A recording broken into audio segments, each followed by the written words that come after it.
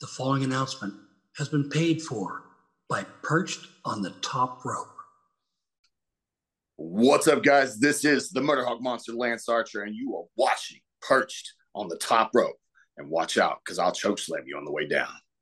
Welcome, everyone, to Perched on the Top Rope. I am your host, former dirt sheet writer from Ringside News, Daily DDT, Sportskeeda, and elsewhere.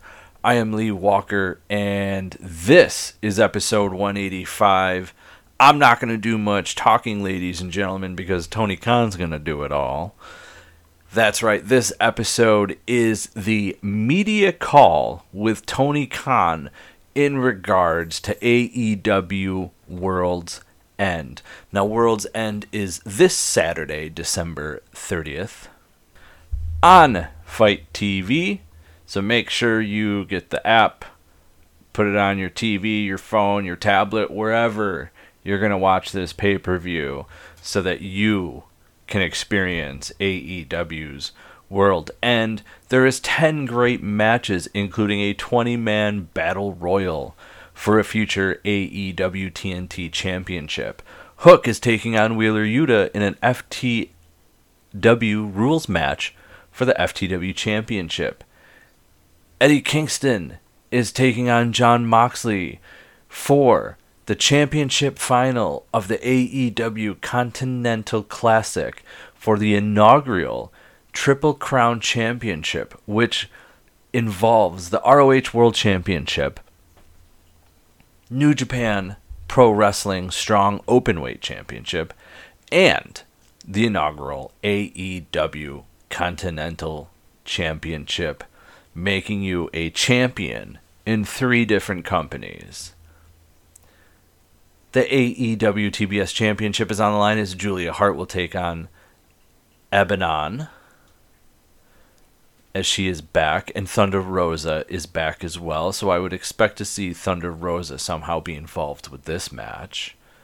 There is an 8-man tag team match with Ricky Starks, Big Bill, and the Don Callis family, which contains Takeshita and Powerhouse Hobbs, taking on the Sex Gods, Chris Jericho and Sammy Guevara, Sting and Darby Allin. Now, the reason why it's the Sex Gods is because Kenny Omega is out due to diverculitis, as that seems to be a more common thing we're seeing with wrestlers. Brock Lesnar, Kenny Omega, Davey Boy Smith Jr., and others are suffering from it and having to have surgery as a result.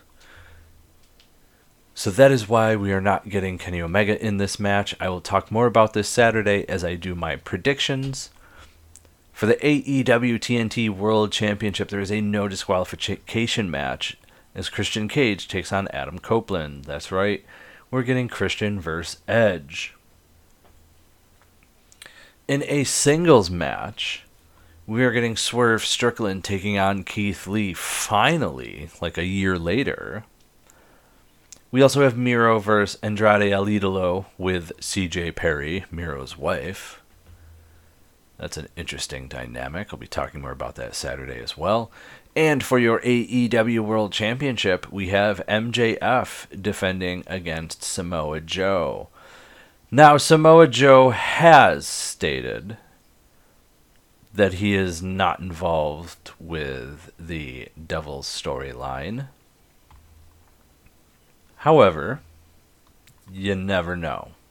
So, ladies and gentlemen, Saturday at noon Eastern Time, I will have the AEW prediction show out. So remember, fans, you can find us on Apple Podcast and iTunes, Perched on the Top Rope. You can find us on Spotify, Perched on the Top Rope. We are also on Amazon, Google, Podbean, Podbay, Red Circle, Stitcher, you name it, we're there when it comes to podcasting. We are also on YouTube at youtube.com at Perched on the Top Rope and youtube.com/Perched on the Top Rope. So fans, enjoy this media call with AEW owner discussing all things involving World's End this Saturday on Fight Plus. Ladies and gentlemen, AEW President Tony Khan and the media call for World's End. Have a good night. Hello, everyone, and thanks for joining us today for this special call with Tony Khan to discuss the World's End pay-per-view event this Saturday night at the Nassau Veterans Memorial Coliseum on Long Island in Uniondale, New York. As always, we want as many of you to be able to join and connect with Tony, so please no two-parted questions, and let's do our best to remain focused on World's End. Finally, as Robin mentioned, please make sure your phone is unmuted. So for the final time in 2023, I'm going to turn it over now to Tony for some opening thoughts, and then we're going to get right to it and open the lines for your questions. Tony? Hey, thank you very much, Jim. It's great to catch up with all of you. Really excited for the World's End media call. Hopefully we'll see a lot of you this weekend on Long Island. And for those of you who can't join us on Long Island, I hope you'll all be able to watch the pay-per-view. It's been a really exciting time in AEW TV. For anybody who's not already on the media call, just to help you get some more anticipation, I think this is going to be a really interesting media call. I'm very excited for it. I'm excited to break things down, really excited about the things we've been working on in AEW, and I think there's a lot of exciting things to talk about going into the future. I'll probably talk more about some of the mechanics and science of pro wrestling than I normally would, and I'm very excited for that. So looking forward to this, and with that, Jim, let's kick it off. All right. Thanks, Tony. We're going to start with Phil Strum from USA Today Network, and after Phil's completed, we're going to follow Phil with Steve Fall from 10 Count. Phil, you're up. Hi, Tony. Thanks for doing this. As always, I'm looking forward to attending my first AEW pay-per-view this weekend. There's a lot of options for venues in the New York metropolitan area, and you've already had great success at the UBS Arena right down the road. I'm interested in knowing why Nassau Coliseum, which is a classic old venue, as I know as a native Long Islander and a New York Islanders fan, in its own right, was why Nassau Coliseum was chosen for this event and what went into that. Thank you. Thank you. It's a great venue. Nassau Coliseum has a lot of pro wrestling history. Also, the greatest ability is availability. And in this case, this is a perfect time of year to host a wrestling pay-per-view. We've had this great year debuting new events. Of course, more importantly and bigger than anything, AEW All In, going to Wembley Stadium and selling the most tickets in the history of pro wrestling and having this incredible event. And we built something really special there. We also added Wrestle Dream, which was something very, very cool and one of the best events we've ever done. And again, built a great new tradition with Wrestle Dream. And of course, last year, Forbidden Door was a tremendous debut for us. And again, Forbidden Door this year, incredible. And each of the last 2 years, Forbidden Door arguably has been the best wrestling event of the entire year. And now, here we are going into our first ever World's End. I think we've shown when we add new events, we set a high standard. And in this case, I felt like going into the New York market, particularly Long Island, at this time of year would make a lot of sense. I think we've been proven right with the great success of the live event. Nassau Coliseum is a great venue. I've been there before, like you, to see the New York Islanders. I was actually there with friends for the last game the Islanders ever won at Nassau Coliseum in the playoffs, and it's a great venue. We've had great success at UBS Arena. Obviously, there is hockey coming up at UBS Arena, and I think this was really kismet. It was fate, and it was a great situation at Nassau Coliseum with its great history of pro wrestling. And for what's going to be a great event this weekend, that we would go there, and this is going to be tremendous. I'm really looking forward to World's End, and I'm glad you're going to be there, Phil. And based on the success of the tickets, it worked out really well for us. And as a pay-per-view, I can promise it's going to be a great show. Thanks. Thank you, Phil. Steve Fall from 10 Count, you are next. Jason Powell from ProWrestling.net will follow Steve. Steve, you're up. Hey, Tony, I'm excited to be there this weekend for the show. And I want to ask about the Devil, because this storyline has taken over AEW. And was this inspired by the Black Scorpion in WCW? Plus, is there a reveal coming up? Because we're all waiting, and, is World End is going to be the place we're going to find out who the actual Devil is? Well, it feels like we're getting close to that point, and I do expect some big revelations and big moments at World's End. It's its own idea, and it's something that I'm excited about. I do feel like it's coming close to the culmination, and it does feel like the secrets will be revealed at World's End, and I'm looking forward to it. It's been very different than the other aspects of AEW, which I think that as I go on here and get into some of these more technical questions, I'm really looking forward to talking about the presentation of AEW recently and what we've done. I think one aspect of it that's been really interesting and has been something to keep people hooked, and those people that want to see that kind of episodic story, it's really something that has got a lot of people talking, and I think has built a lot of interest for World's End, is the identity of the devil, and last night finding out that Samoa Joe is working with the devil, and it's MJF versus Samoa Joe, and I think that twist adds a new layer to it, knowing that Samoa Joe, of course, has been working with the devil in cahoots, but who is the devil now knows that we know it's not Samoa Joe. And very excited for the match. I think last time MJF versus Samoa Joe at Grand Slam was a great match, and now the stakes have been set, and the table is there, and we're ready for a great MJF versus Samoa Joe match with different set of stakes. Thanks, Steve. Thank you, Steve. Jason Powell from ProWrestling.net will come next, and I'm going to follow Jason with a write-in from Kimmy Sokol from the Pop Break. Jason.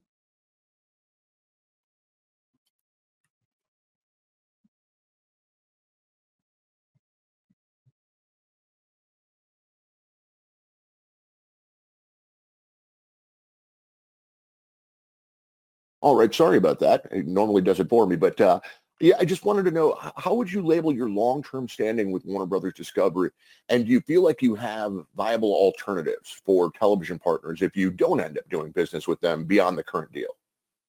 Yes, it's a great question. We have a great relationship with Warner Brothers Discovery. It's amazing now. We've been talking to them for several years.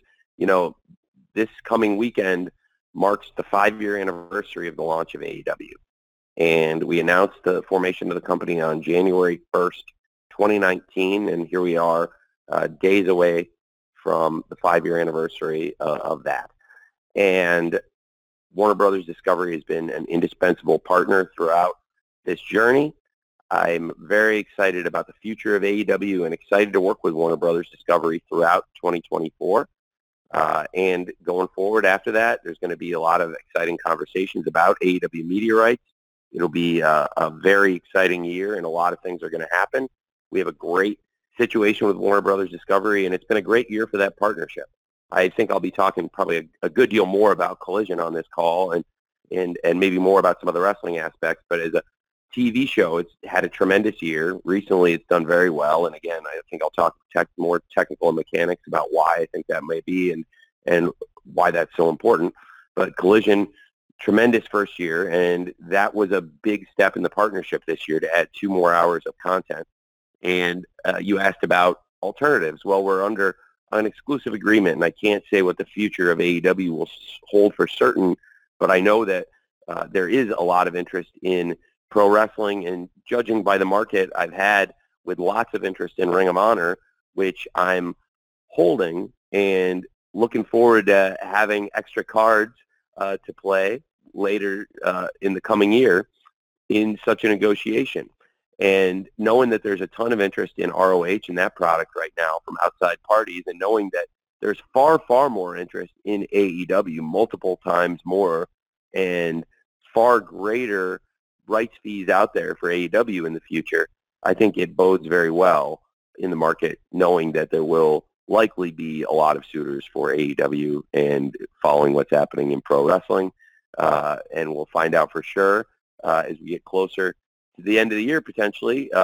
Although I have to say, it's really, really great working here at Warner Brothers Discovery. And if anybody came in, it would have to be a heck of an offer because we have a great thing going here. And I would, all things being considered, this is a great place to be. So I really do value the relationship, and I think it's in a great place. Thanks, Steve. Thanks, Jason. Tony, I'm going to read you a question here from Kimmy Sokol from the Pop Break, and then Stu Myrick from Sports Guys Talking Wrestling will follow Kimmy's question, which is, although only securing 3 points in the Continental Classic, how would you assess Daniel Garcia's performance in the tournament? It's a great question. I think Daniel Garcia tore the house down match after match, and I think what the Continental Classic's all about is having the best match you can have, putting forth the best effort you can, and trying to get better throughout the tournament. And I think Daniel Garcia came out of the tournament in a far better place than he went in. He's a better wrestler, and I know from talking to him, it's his greatest experience in pro wrestling. He felt like he came out of the tournament a much better wrestler. And for a young star like him, now with so much upside, I think that's so great. And I love that aspect of it. And I think in addition to all the great matches, all the great stars, and now having a great block finals this week, having the leagues go on with a blue league final like Eddie Kingston versus Bryan Danielson, that was one of the best matches ever on Dynamite, one-on-one, and then also this incredible three-way match. They were so different from each other, and they were so great. And to have the Gold League final with Swerve Strickland versus Jon Moxley versus Jay White the same night, it was just two of the best matches ever on Dynamite in the same night, leading into one of our biggest pay-per-views. And I'm really excited for this weekend. I think Eddie Kingston versus Jon Moxley is a perfect final, and I think both of them throughout the Gold League and the Blue League, respectively, really earned these positions, and they have so much history with each other. I think this is going to be such an amazing match. I'm really excited about it. And then I have to say, with Daniel Garcia, he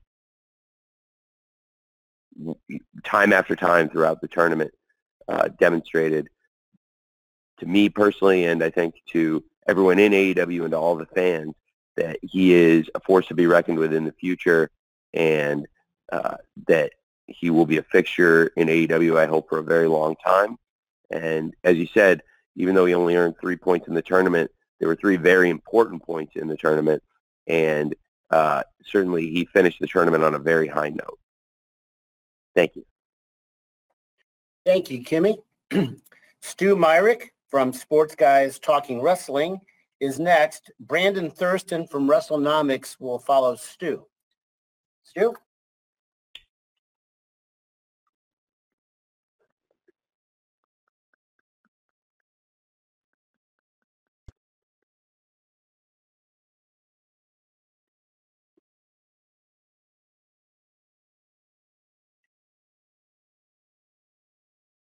Stu, you do these all the time, man.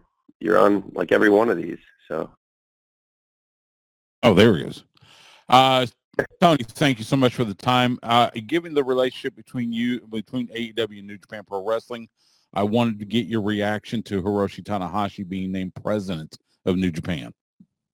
Well, what a great question. I'm very excited about Hiroshi Tanahashi taking over as the new president of New Japan Pro Wrestling. Wishing the best to Obari-san. Mr. Obari has been a great president. We ushered in the Forbidden Door partnership under his management, and I will always value his contributions. New Japan Pro Wrestling has become such a great international partner for us, and domestically too. We love working with them all over the world. And given all of our entanglements, I think it makes so much sense to have somebody that AEW has a very close working relationship with, and somebody in particular that is respected throughout the New Japan locker room and every wrestling locker room in the planet.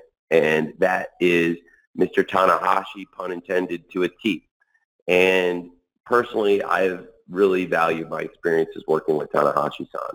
He's one of the smartest and most prepared wrestlers I've ever produced and worked with on multiple shows. We've had great matches working with him, whether it's Jon Moxley, MJF, Swerve Strickland, anybody that's gotten in with Tanahashi has had a great match. And I know everybody in AEW respects the hell out of Tanahashi, as does everyone in New Japan. And as I said, pretty much any wrestling locker room in the world, this is one of the most revered professionals, and it's for good reason.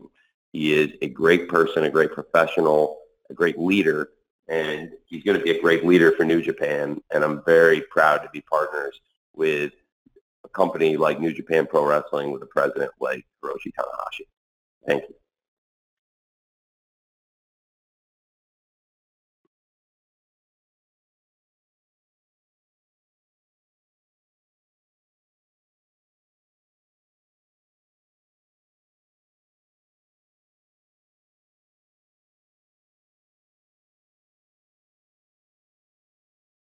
I'm back. Sorry. I apologize. All good, Jim. It was such a good answer about Tanahashi. I thought it was like such a mic drop moment that I thought you were really taken aback by how good I the was answer taken was. aback. I was. Nonetheless, there was also a little bit of a technical problem on my end. So with that, I'm going to go with Brandon Thurston with WrestleNomics comes next, and Dominic D'Angelo from Ad Free Shows will follow Brandon. Hi, Tony. Thanks as always for your time. With the year coming to an end, I wanted to ask you about TV ratings for AEW. Dynamite TV ratings and Rampage ratings were down on average in all 4 quarters this year from their ratings in 2022. So I was wondering what your thoughts are on what the biggest reasons are for that change. I think the Dynamite rating in particular held up very well relative to cable. And in fact, I think the Dynamite is year over year, isn't Dynamite pretty similar to Raw this quarter? Given a couple percent at most in terms of the year over year. With that, Brandon, by the way, you can unmute Brandon if you want to, because I'll gladly. Dynamite is down in Q4 in total viewership 10%, and Raw is down 8%. So like I said, it's within a couple, it's basically very similar year over year, you would say, Dynamite and Raw this quarter? In this quarter, yeah. But in the demo, I do think it's been very similar, and I think it's cable in general is down. Obviously, those are the big cable products of both companies year over year historically. I know it's AEW. We've only been around 5 years, but that has kind of been our flagship show since the beginning. So, you say Raw is down 8% and Dynamite's down 10%. I think I was, and I had that off the top of my head pretty much. And that's very similar, and both of those are ahead of the decline in cable television. Cable television is down a lot more than 10% year over year. And both of us at Raw at down 8% and Dynamite down 10% are beating the hell out of gravity. And both of us are looking at a big pay raise this year for Dynamite and Raw. And Raw, having made $265 million a year last year, for them to get a pay raise, that's going to be a really big number for them. And for us, it's a lot of money too. Frankly, I think it's crazy with sports economics. You talk about these numbers and it's like, like $50 million wasn't a lot of money. It was a lot of money. We've been getting paid year over year for Dynamite, and it's going to be a lot more for us going forward. Both shows are probably due for a big rights fee increase, and frankly, percentage-wise, especially Dynamite, because of where we started and how we performed. So again, those numbers, and it's, by the way, I notice people talk about the Dynamite one a lot, but 8 and 10%, pretty similar numbers there. You don't hear people talk about the 8% as much, do you? And then if people bring up football, I would point out that this is versus last year's quarter, where there was football, and the quarter before, and the quarter before, and every quarter the show's ever been on in Q4, because that's Q4 every year. And I do have some points talking about football, though. When I get to the collision ratings, there's no year-over-year collision ratings history. So anyway, so to your point, I think, to be 8 to 10% to me is very similar with the drop in cable being much more than that. And so I think that both shows have done really well to, frankly, defy gravity and stay ahead of the drop, which, as I understand, is closer to 20%. And again, Brandon, if you guys, I'm happy to and Brandon, I assume I will see you at the scrum also. So, and I will, and I'm very, very glad to talk, numbers and stuff, and have like kind of a back and forth on some of these things, because I think you're very, very intelligent, articulate, and one of the best read and best researched people on this particular subject, and I could learn something from you about it. But I think it's fair to say, and thanks Jim for letting Brandon jump back in, and I'm muting him because I wanted to to get that, because I was thinking that was about right off the top of my head. Those were the numbers I was thinking were about 8 to 10%. And so I think it's very similar. And I think, frankly, they would have the same answer, that when they're out in the marketplace trying to make that sale for Raw right now actively in that same TV rights marketplace we all were just talking about, that I think we'd have the same answer there, that frankly, down 8 to 10% year over year is pretty good when the industry is down far, far more than that. Thank you. Thanks, Brandon. Dominic D'Angelo from Ad Free Shows is next. Dave Meltzer from the Wrestling Observer will follow Dominic, who's up now. Hey, Tony, can you hear me okay? Yeah. Hey, Dom. Oh, hey, good to talk to you again, Tony. Looking forward to the pay-per-view this coming weekend. Kind of wanted to get a gauge about your booking strategy as far as heading into 2024 when it comes to, I know at the All Out media scrum afterwards, you mentioned how kind of overworked you are, and you have Jimmy Jacobs helping you as an assistant technically and stuff like that. And you doing football and soccer and everything like that. Kind of curious if you've reconsidered getting more of a booking team in order and seeing maybe how to delegate some more creative stuff to people behind the scenes a little bit. It's a great question. I mean, we have a great group of people right now in my office. Just as an example, yesterday you had a great group with Brian Danielson, Mike Mansouri, Will Washington, Jimmy Jacobs, Sanjay Dutt, Sarah Stock, and Dean Malenko, and several others that were in my office throughout the day at various points. And Brian had his match, and people were in and out. I think everybody had great points, and there were a number of other people. But I did come in with a lot of it, and I think we've been on an incredible run of shows. And this is a great, this wasn't quite the setup I was looking for, so I'll see if I still get it. But I'm very excited to talk about the science of the booking. And I think, in particular, recently we've had some of our best shows we've ever done. And this year, if you look at 2023, and, just to use as samples, you can look at fan feedback from different shows. One site that measures fan feedback is Cage Match. Look at the top 100 shows this year and look at how many of them are from AEW. And if you throw this version of ROH in there too, you get some more. But it's pretty incredible. And the top 100 shows that have over 50 votes, top 100 shows even more so that have over 100 votes.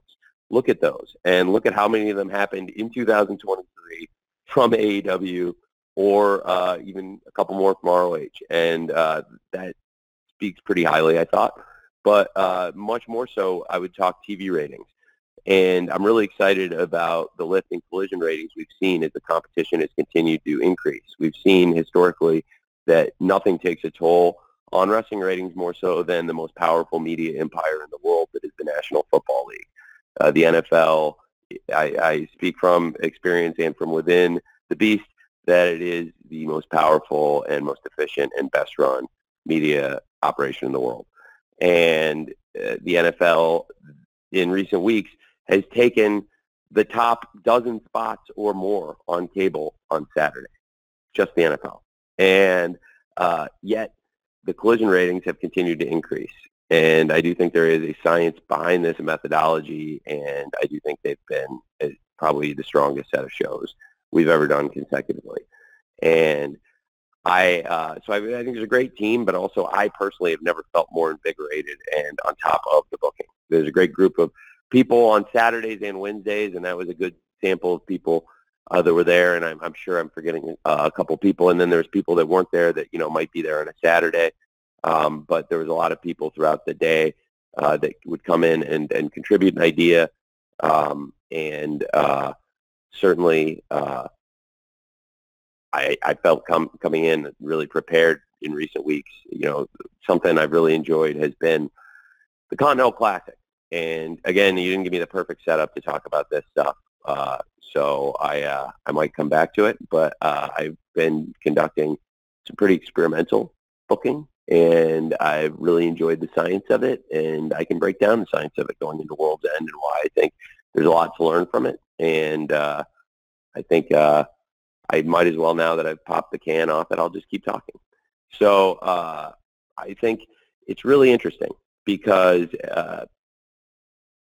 when you do an experiment, there's an experimental group and a control group. And for me, the control was everything we had been doing, and I took basically the things I've been doing and tried to keep them consistent, and then began doing the experiment that was the Continental Classic. And the nature of it is a very sports-based presentation, and it has some changes from the G1, for example, which in this case I would say the scoring system of 3 points for a win versus 2 makes it a very different incentive to go for the wins. And also, I think the biggest difference possibly is nobody allowed at ringside and no outside interference. And that's probably a misconception from people who don't actually watch the G1 because there has been outside interference, and I think that was something we did to make it different. And then when I look at the tournament itself and executing it, it's the most fun I've ever had working on something. I love working on the Continental Classic, and I think it's been so tremendous and such a highlight of the holidays. For me, it really put a smile on my face on Christmas, going back and watching some of it with my family, and I think being able to watch the very best of AEW and show them what we're doing. And for the Continental Classic final this weekend, I think Eddie Kingston and Jon Moxley, there's so much story between the two men, and I thought the face-to-face segment at the end of the Bryan Danielson Eddie Kingston match, which many people felt was the culmination of the entire tournament so far, the best match yet. It was tremendous. So when you do an experiment, you have an experimental group and a control group. If the control is what we've been doing and the things that have been on AEW and what we're doing, the experiment was increasing the allocation of this very meat and potatoes, sports-based, old-school pro wrestling at its finest, in my opinion, Continental Classic. And the experiment, I think, has been very successful, and it has yielded really interesting results. And one thing I would point to in particular is that ratings increase on Collision, because Collision probably leaned into being a bit more sports-based presentation to begin with. And now with the additional Continental Classic content, I think what we've been able to do and what I focused on with the booking of Collision, that I think has probably been the best set of shows we've ever had and has really yielded positive, tangible results on paper that I can show now with the ratings increases in the recent weeks, despite the competition getting much harder, because there is, unlike other shows, there's no history of Collision, not only year over year, because this is the first year, but then there's no history of Collision versus the NFL. So you can't really go back and look at what the NFL has done to Collision before, because there's never been Saturday NFL competition versus Collision in this being the first year. What we've seen is we were able to boost the ratings against the toughest competition of the year, which, if you look at the history of the NFL and wrestling, that's really hard to do. That's how good these shows were. That's how successful this experiment was.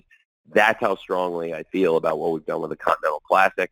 And going forward, will this affect the presentation, and will I book the shows more sports-based presentation and accept the fan feedback, which is very tangible and real? Yes, absolutely.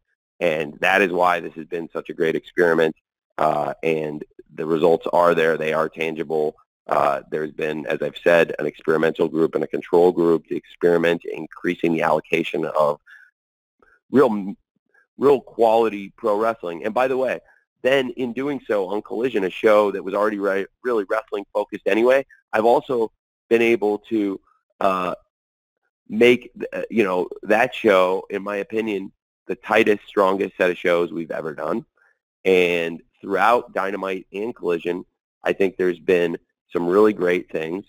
There's great storytelling outside of the Continental Classic. I'm really excited about the world title matches. I think for people, that it really want to see larger-than-life characters, there's great things to be said for what's happening with the Devil. Certainly Samoa Joe and MJF are two of the greatest wrestlers in the world, and I think to have a world title match like MJF versus Samoa Joe, and for them to be able to tell a story, I think it's really exciting, and that has lived outside of this great sports-based presentation we've done, and certainly Timeless Toni Storm has built herself into an amazing character. I've loved working on it. You know, it feels like a lifetime ago, and honestly, it was a really long time ago.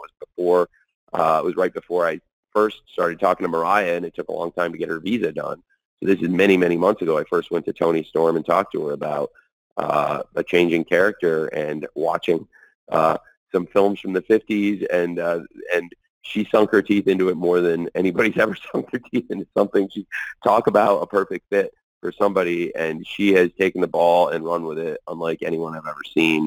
And Timeless Toni Storm has been amazing, but she really, when you look back at AEW now and what I'm talking about, you know, somebody who has had some of the best matches, and certainly to get the best pro wrestling week to week, I think somebody that can go out there and from the very first Dynamite not only have great matches, but we've also seen somebody that delivers ratings is Riho.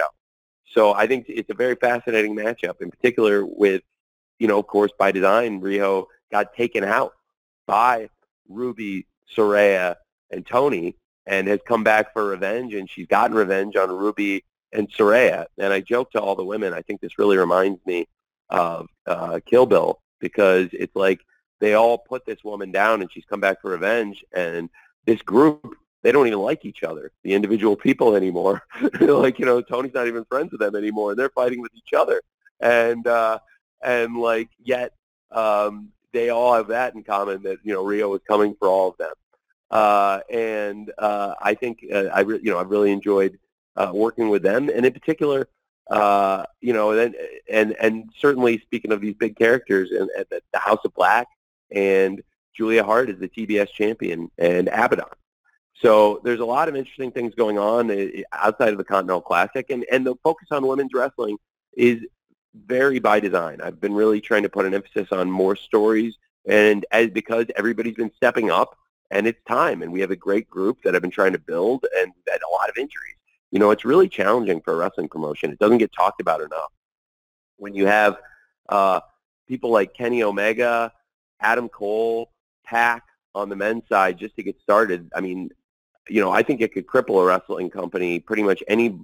I think it could cripple most wrestling companies when you say on the men's side you're going to lose Kenny Omega, Adam Cole, and Pac, and then Jamie Hayter, Britt Baker, and Thunder Rosa on the women's side. I mean, certainly, you know, for us a few years ago in the pandemic era, something like that would have completely crippled the company to lose that volume of stars. Yet, time after time, AEW wrestlers have stepped up, and mentioning those names in the women's division, it was great to get Thunder Rosa back again, part of the great Collision show this past week that delivered a really strong number that's been up week after week after week, despite the competition only getting harder and harder with the NFL stepping in. And the women's division has really leveled up, and I'm really excited about what they're doing. And so there's just a lot of things going on. So to answer your question, I feel like more all over it than ever. I think the experiments we've been doing are working, and I have a better sense of where to go and what to do going into 2024 than I ever have before. Thank you. Thank you very much, Dominic. Dave Meltzer from the Wrestling Observer is next. Amy Nemedy from WrestleJoy will follow Dave. Dave, you're up.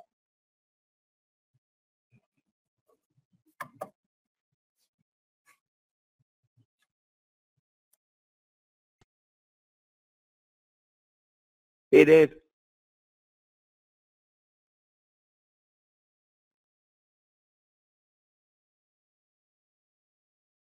Well, again, maybe I've stunned Dave with the depth of my answer there, but it was. Let's try Amy. Okay, I'm here. Are you there? Sorry. Okay. Hey, Dave.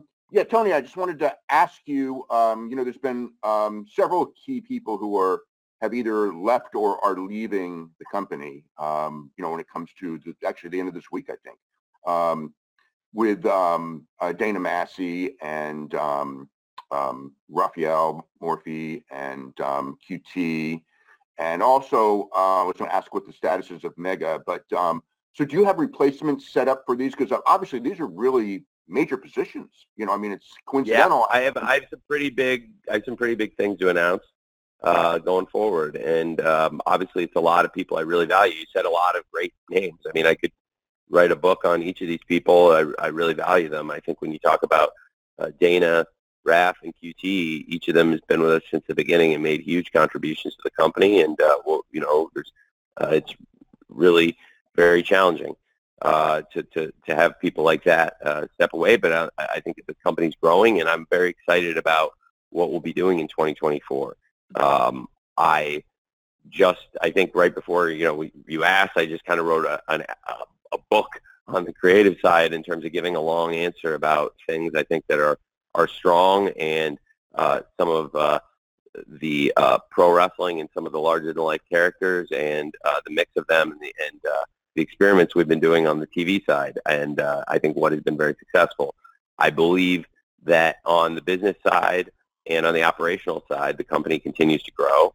I have certainly been looking at making more hires and growing the company, and I'm working on stuff I'm really excited about. And at the end of the year, of course, not unusual sometimes in businesses for contract things to expire December 31st at the end of the year, and new cycles to start January 1st. And just like the name of the pay-per-view, this Saturday night, World's End, it's going to be a new group, and there'll be some new things happening, and I'm really excited about it. And I would be remiss not to say I'm really grateful for all the contributions of the people you just mentioned. And going forward, I think we'll have some exciting things to announce, and I'm looking forward to that. But definitely working on some cool stuff to try to continue growing the company, both on the wrestling side, most importantly, in my opinion, and on the business side. Thank you, Dave. Amy Nemedy from WrestleJoy is next. Bill Pritchard from WrestleZone will follow Amy. Amy, go. Hi, Tony. Can you hear me okay? Yeah. Okay, Hey. Great. So I actually just shouted, yes, when they called my name, because the way that this call has gone on and the information that you've given has sort of changed the questions that I wanted to ask you. I initially had a ton of facts and figures for the women's matches heading into it with neat storylines around it.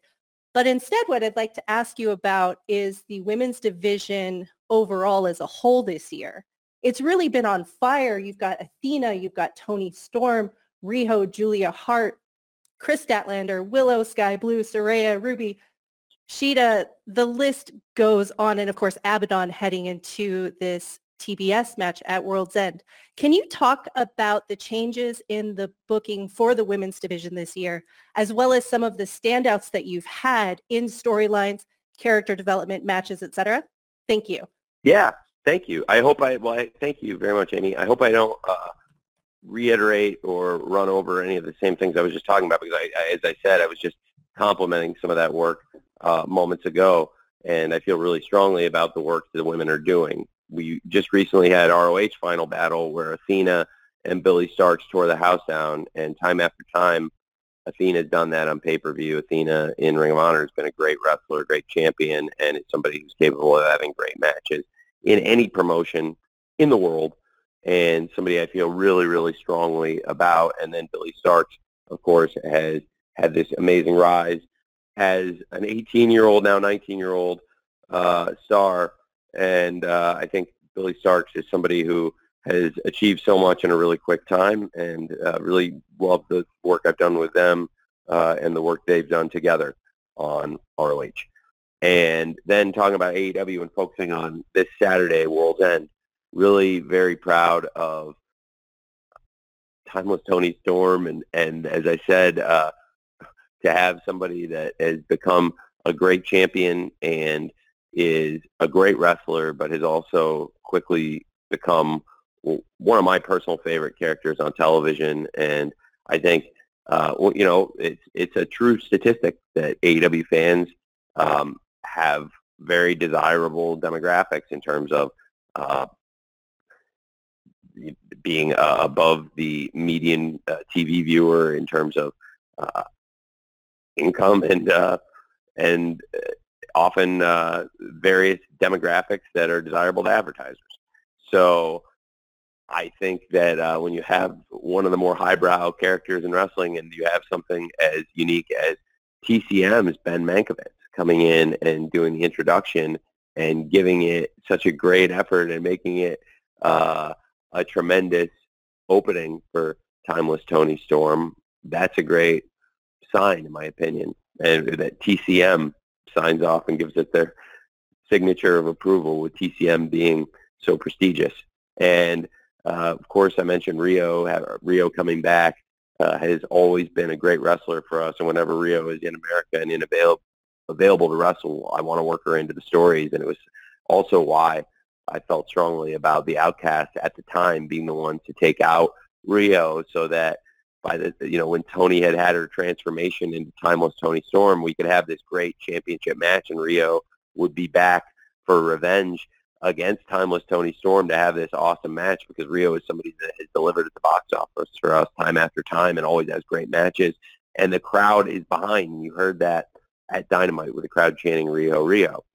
And then talking about Julia Hart and Abaddon, what a great TBS championship match. I think Julia Hart has become one of the most interesting champions in wrestling, and I'm very excited this Saturday about her match with Abaddon.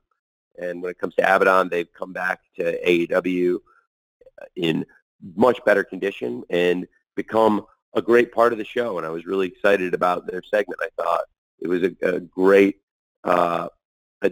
way going into the pay-per-view to add some additional momentum into Abaddon Julia Hart, which has been building for weeks and is a very exciting story. People are, like I said, excited to see Abaddon again. They've come back to AEW in great condition, and it's somebody with a lot of potential. And I think Abaddon would be a great TBS champion, and they'll be facing a great TBS champion in Julia Hart, who has stepped up and done so well in the spot so far. And that's a match I'm really excited about. And then speaking of Julia Hart, it's something to keep an eye on now with Julia Hart's budding relationship with Sky Blue, which has been building for months. That story has been something to follow. That's in a great place. And then, of course, that all led to an exciting return also for Thunder Rosa, stepping out of the commentary desk, returning to the ring. So there's so many exciting things happening. And you mentioned some of the other great stars, Saraya and Ruby. Interesting to follow what's next for them. And Harley, maybe they're taking on a personal assistant. A lot of other great stars in the division, former world champions like Hikaru Shida and Nyla Rose, and a lot of other great wrestlers. And last night I thought Chris Statlander, Sky Blue was an excellent match. Chris Statlander, really excited about her. She's been a great TBS champion. And now something to follow, I think, is Chris Statlander and Willow. I think they are great friends, and I think that would be a great one-on-one match to see. And then I think Willow in particular has had an amazing year, winning the Owen Hart Foundation tournament, and had a great match with Athena, tore the house down. And then we've seen Willow also tear the house down recently, speaking of Willow and Chris Statlander, against Mercedes and Diamante on Collision in the street fight. So many great names, so many great fights happening in the women's division, which is in, I think, the strongest place it's been. And imagine how much better it's going to get, because I plan to be very active in free agency, and we have great names coming back like Dr. Britt Baker, DMD, and Jamie Hayter, great world champion who was the top star in the division at the time she was injured, and certainly going back to Wembley Stadium, London this year. That's going to be so huge for us, potentially getting Jamie Hayter back in the division, which I believe right now is in the strongest place it's ever been. And when we get those big stars back, and if I am as active in free agency as I have the ability to be, then I think things could get really exciting. Thank you. Thank you, Amy. Bill Pritchard from WrestleZone is next, and he will be followed by Amir Rahman from Power 88.1 FM in Vegas. Phil. Hey, Tony. How are you? Doing great. I'm excited for the pay-per-view. How are you? I'm equally as excited. I had a question about Kenny Omega. Obviously, the injury impacted the tag match that it looked like it was building to. Can you speak to how much it had an impact on the rest of the card and if it moved up Sammy Guevara's return at all? It affected a lot of things. It affected a lot of stuff. When you lose a star like Kenny Omega, the dominoes start to drop, and that's a great, great question, and it's something people don't think about as much, that when there's an effect on things that can affect people all over the show in different places. So I think that's very intuitive, and Sammy is somebody we're really excited about, and of course Sammy has a great history to mine, and there's always something to be said for having a huge star like Sammy Guevara returning from injury, and we've got so much to celebrate with Ty and Sammy and the birth of Luna, and very excited for them. And when it comes to Kenny Omega, I think your instincts are tremendous. It does change things a lot, and what I'm excited about is how strong the card is and how many great things there are when you look at a pay-per-view that has, so many things like top to bottom and these huge matches. Of course, like we've talked a lot about the Continental Classic, and to get to the final with Moxley and Kingston, and this great card top to bottom with, with some MJF versus Samoa Joe for the world title, and Tony Storm versus Rio, Abaddon versus Julia Hart, Christian Cage versus Adam Copeland, and so many more big matches, but certainly throughout the card, then the effects were felt. So it's good timing for the AEW roster to step up, and very excited to have 8-man tag coming up with the Don Callis family, Ricky Starks and Big Bill, all of whom I think are tremendous wrestlers, deserve the spot, stepping into the ring with Sting, Darby Allin, Chris Jericho, and now Sammy Guevara. I think that's really exciting, and it does,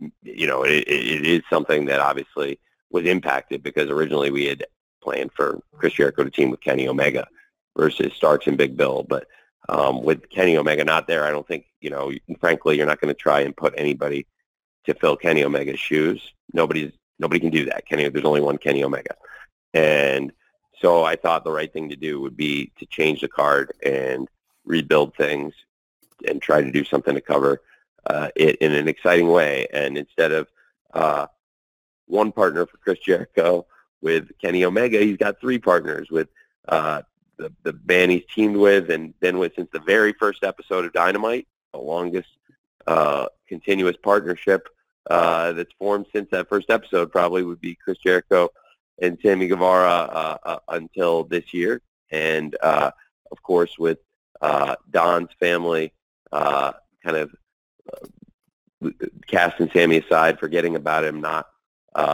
really, showing the love to him and his family, and casting him out. And, made sense to me that he would be somebody who could be a great partner for Chris, but also instead of just trying to go to right into a tag match, which to me, like I said, I would never try to just put somebody into a like-for-like replacement, because there is no like-for-like replacement for a Kenny Omega.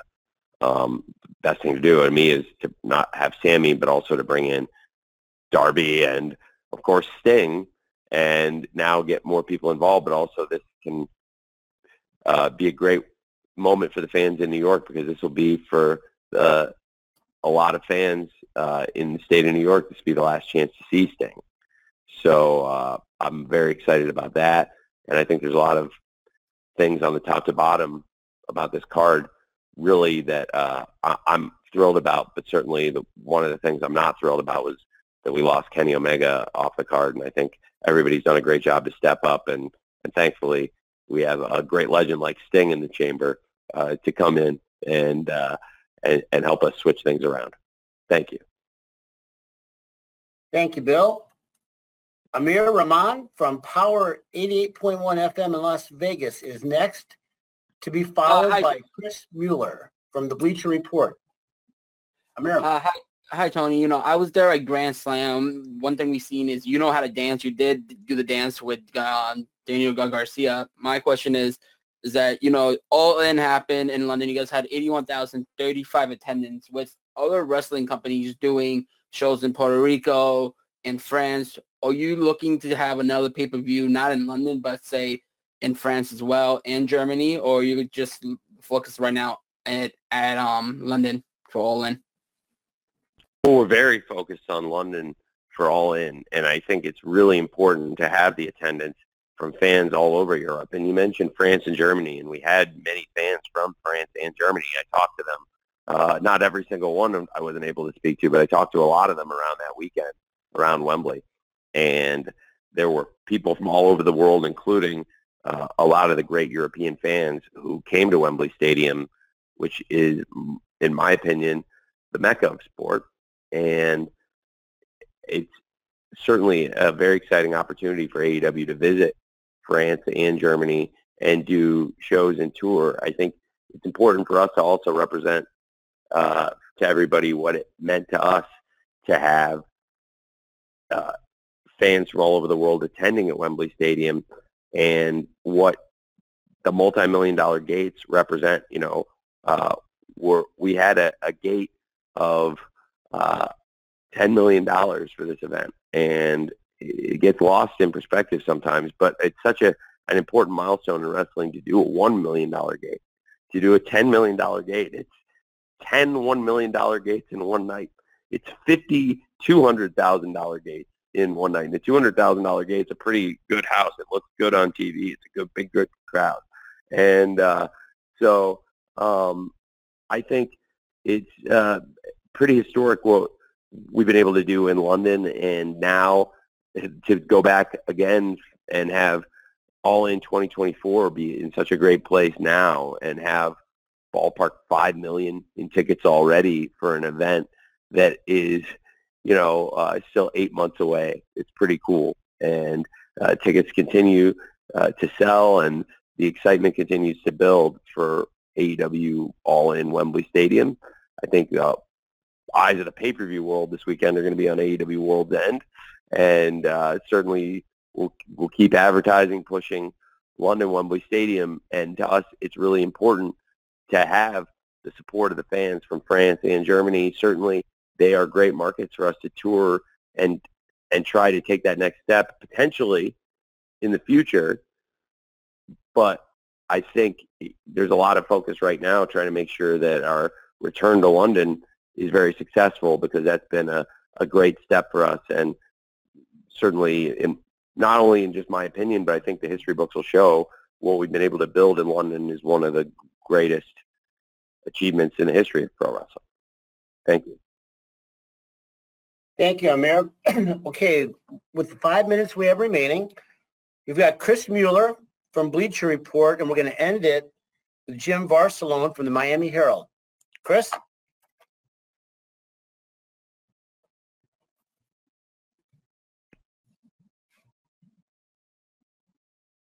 Hey, Tony, can you hear me? I hear you great. All right, great. So, looks like we're finally going to get to see Swerve and Keith Lee step into the ring and kind of settle things here. I was wondering if you could talk about why it took so long to get to this match and whether there were any challenges you dealt with along the way of getting this booked. Yeah, absolutely. I think it's the right time, because now Swerve, first of all, for both of them, I'll start with just because last night, the Continental Classic Gold League Final, I thought was one of the best matches ever on the show, in addition to the Blue League Final, which is also one of the best matches ever on the show.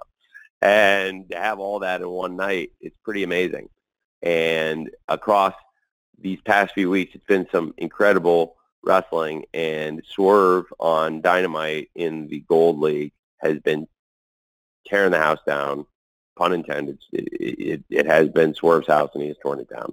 And he continues to rise and rise as a star in wrestling. I'm very excited about the match, and in particular, the timing of it is by design.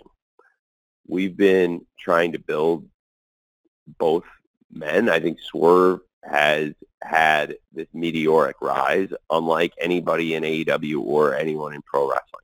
It has been very organic, and he has earned the position.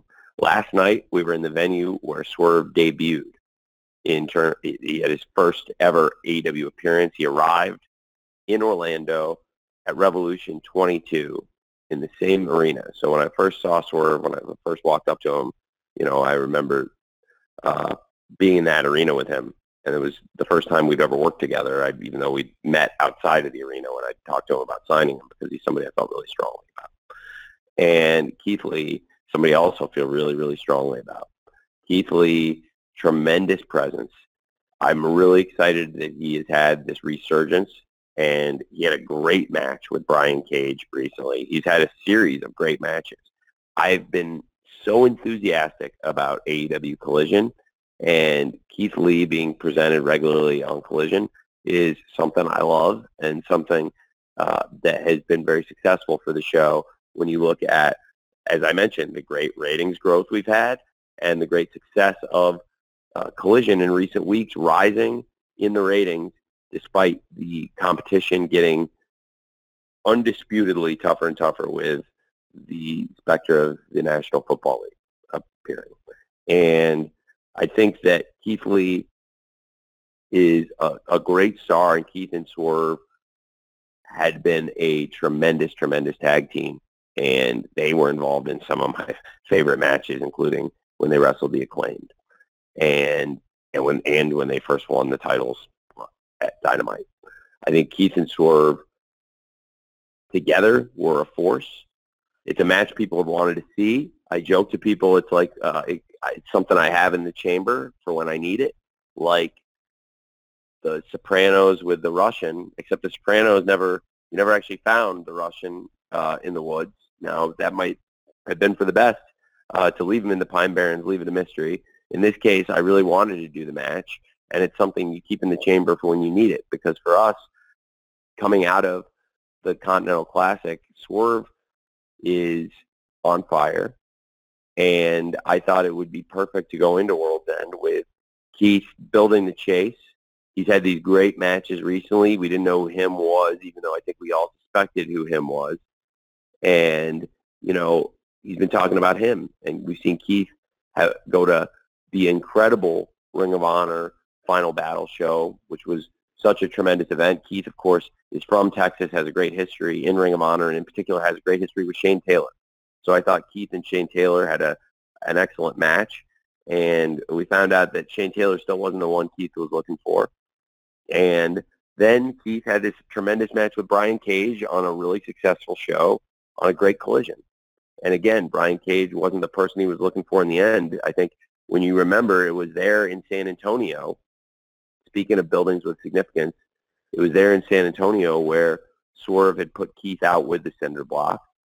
So looking at the schedule and building out the calendar, knowing where we were at with the Continental Classic that's going into World's End this week, and also realizing Swerve and Keith where they're at, that this has been a resurgence for Keith, and Swerve is on this meteoric rise. Both guys really have been doing tremendous, and for the company, it's a great time to go to the match coming out of the Continental Classic, and with Keith having some great matches recently, with Swerve having some great matches recently, both of them looking for the dance partner, but also by design.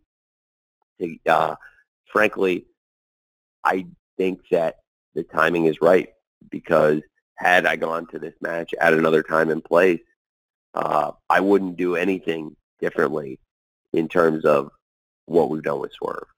I think it's been perfect. I wouldn't change a thing. He's perfect. And so now I believe he faces his toughest test, and a test we've been looking forward to for a long time, and it's built interest. And I think Certainly, it's a match I've wanted to see for a really long time. They have faced off before in tag team competition. They've teamed up, but this will be the first one-on-one match, and fans have really been looking forward to it. And I'm excited about Keith and Swerve facing off on Saturday this weekend at World's End. Thanks. Thank you, Chris. Tony, we're at time. Do you have time, though, to take care of Jim Barcelona from the Miami Herald? Oh, yeah. Please. Okay. I appreciate Jim, it. you're going to wrap it up for us. Jim, you're up. Ready to go? Yes, thank you all. A very good show last night in Orlando. Live crowd was really good. I want to ask, you mentioned Continental Classic, obviously, big thing at World's End. And I'm curious, with the success that you've talked about with it, and even some of the ratings numbers with it, is this something now that you'll look at, hey, let's try this with a women's Continental Classic? Well, absolutely. I think there's different types of presentation. I think I've talked a lot on this call about why I think the Continental Classic has been a great presentation, and also why a lot of reasons why a lot of our top women have really stepped up, and we're having a lot of great success recently. And I think there's been a lot of folks that have tried to put on our women's wrestling and focusing on the biggest strengths of the people in the division. And, working in the NFL, where you see this week to week scheming in games and people trying to focus on what the strengths of their players are and focusing on the weaknesses of their opponents. And I believe it's a really important thing to do. And I think for this, focusing on the strengths of our wrestlers and the strengths of our wrestling program, the Continental Classic has been a huge success. And I think we've had a lot of success outside of the Continental Classic. And one of the things people have really enjoyed outside of the Continental Classic, in addition to all the great wrestling they've gotten week to week in the Continental Classic tournament, has been the development, growth, and the momentum that the AEW women's division has right now going into this Saturday's World's End pay-per-view. I intend to keep it going, and I'm very excited about it myself. I really believe it's very tangible and real. And certainly, there's a lot of exciting possibilities out there, and I will continue trying to develop all the talent, and the Continental Classic has been a rousing success. And outside of the Continental Classic, I think I'm going to try to continue what I think has been really successful to nurture and develop and grow, and now build this great heat momentum around the women's division of AEW. Thank you, Jim. Thank you, Jim. Tony, we are at time. Do you have any closing thoughts? Thank you, Jim. Yes, I really appreciate all of you very much. Coming to the end of the year, this is the first time we've done this, the holiday week. I appreciate everybody joining us during the holiday week. This is a special time of the year. I wanted to add a wrestling show, even though for some of us it means more work. For a lot of people, it'll mean another nice experience at home, more time watching wrestling, either alone, and it gives them something to do around the holidays, but also for a lot of people who like watching wrestling with their friends and family, like I was growing up, it gives another reason to have your friends over during winter break and watch a big show this Saturday like AEW World's End with so many great things to look forward to. And I really appreciate all of you coming and covering it, as I said, during the holiday week, giving us your time. I hope this was somewhat enlightening. And for anybody I did not get to, I tried to answer as many as I could and stay with you here and give good answers whenever possible. And I think that your questions, I really appreciated you all being here and asking such great questions. And if there's anybody I didn't get to who's available, I'd love to see you at World's End, and I'll stay as long as I can, try to answer everybody's questions for everybody who comes to the event. And again, very grateful, and I hope for all of you celebrated. You had a great Christmas. I know I really enjoyed it at home with my family, and I hope all of you had a great holiday season, and wish you all a Happy New Year, and hopefully see a lot of you this weekend at AEW World's End on Saturday on Long Island. Thank you very much. All right. Thanks, Tony. And thank you to everyone. We're now at the end of our time. So per custom, we'll be distributing an audio recording to all attendees. So we'll be looking for that very shortly. Again, we thank you for being part of today's call and for your interest and commitment to professional wrestling all through the year. We're looking forward to you joining us on Long Island for World's End this Saturday night, as well as at AEW events throughout the new year ahead. So with that, happy holidays and best wishes to you and all of yours in 2024 and beyond. Thank you.